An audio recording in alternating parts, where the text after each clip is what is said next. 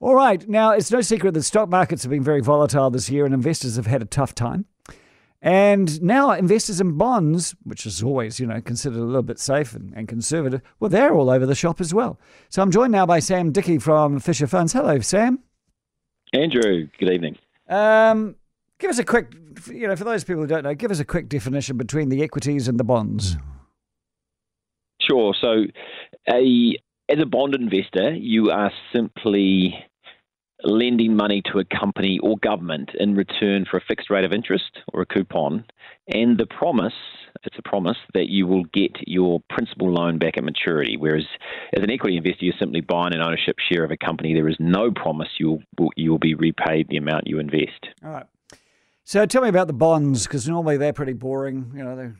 They track up and they track down, but what's happening now?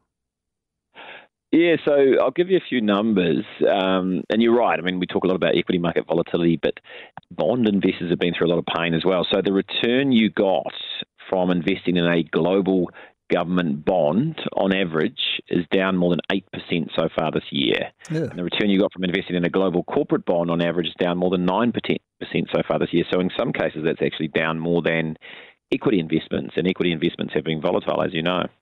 So that's the worst quarterly. Sorry, Andrew. That's the worst quarterly return on record for bonds. So what's happening? What are the risks? Why are bonds looking so bad? Is it this whole inflation thing? Is it this post-COVID thing? Yeah, I think that's right. So there's two key risks when it comes to investing in bonds that investors talk about. The first one is credit risk.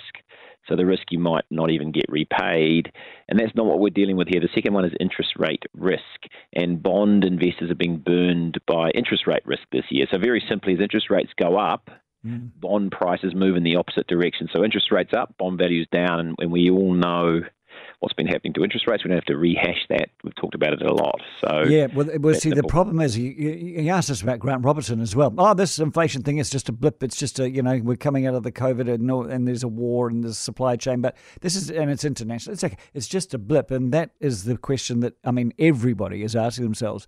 Is this inflation here to stay, or is it a blip? Look, I don't expect an answer. Well, look, yeah, okay. If that's a rhetorical question, I'll leave it at that. But look, it's I don't think it's here to stay forever, but it's certainly embedding itself in wage inflation expectations, which can be quite sticky. So, what should bond investors do?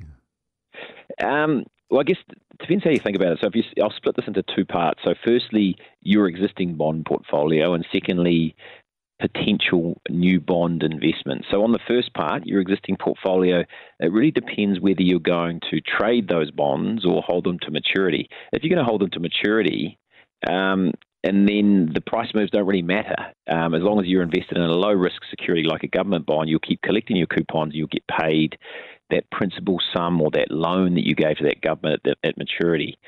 So on potential new bond investments, you should really think about this volatility or the correction in bond prices like we have with equities. It's actually providing you a cheaper entry point. Today you can get higher coupons on government bonds, so it's really no different than the correction in equities we've seen. A better starting point for new bond investors. It's kind of the same if you're an old holder or a new holder, hold long.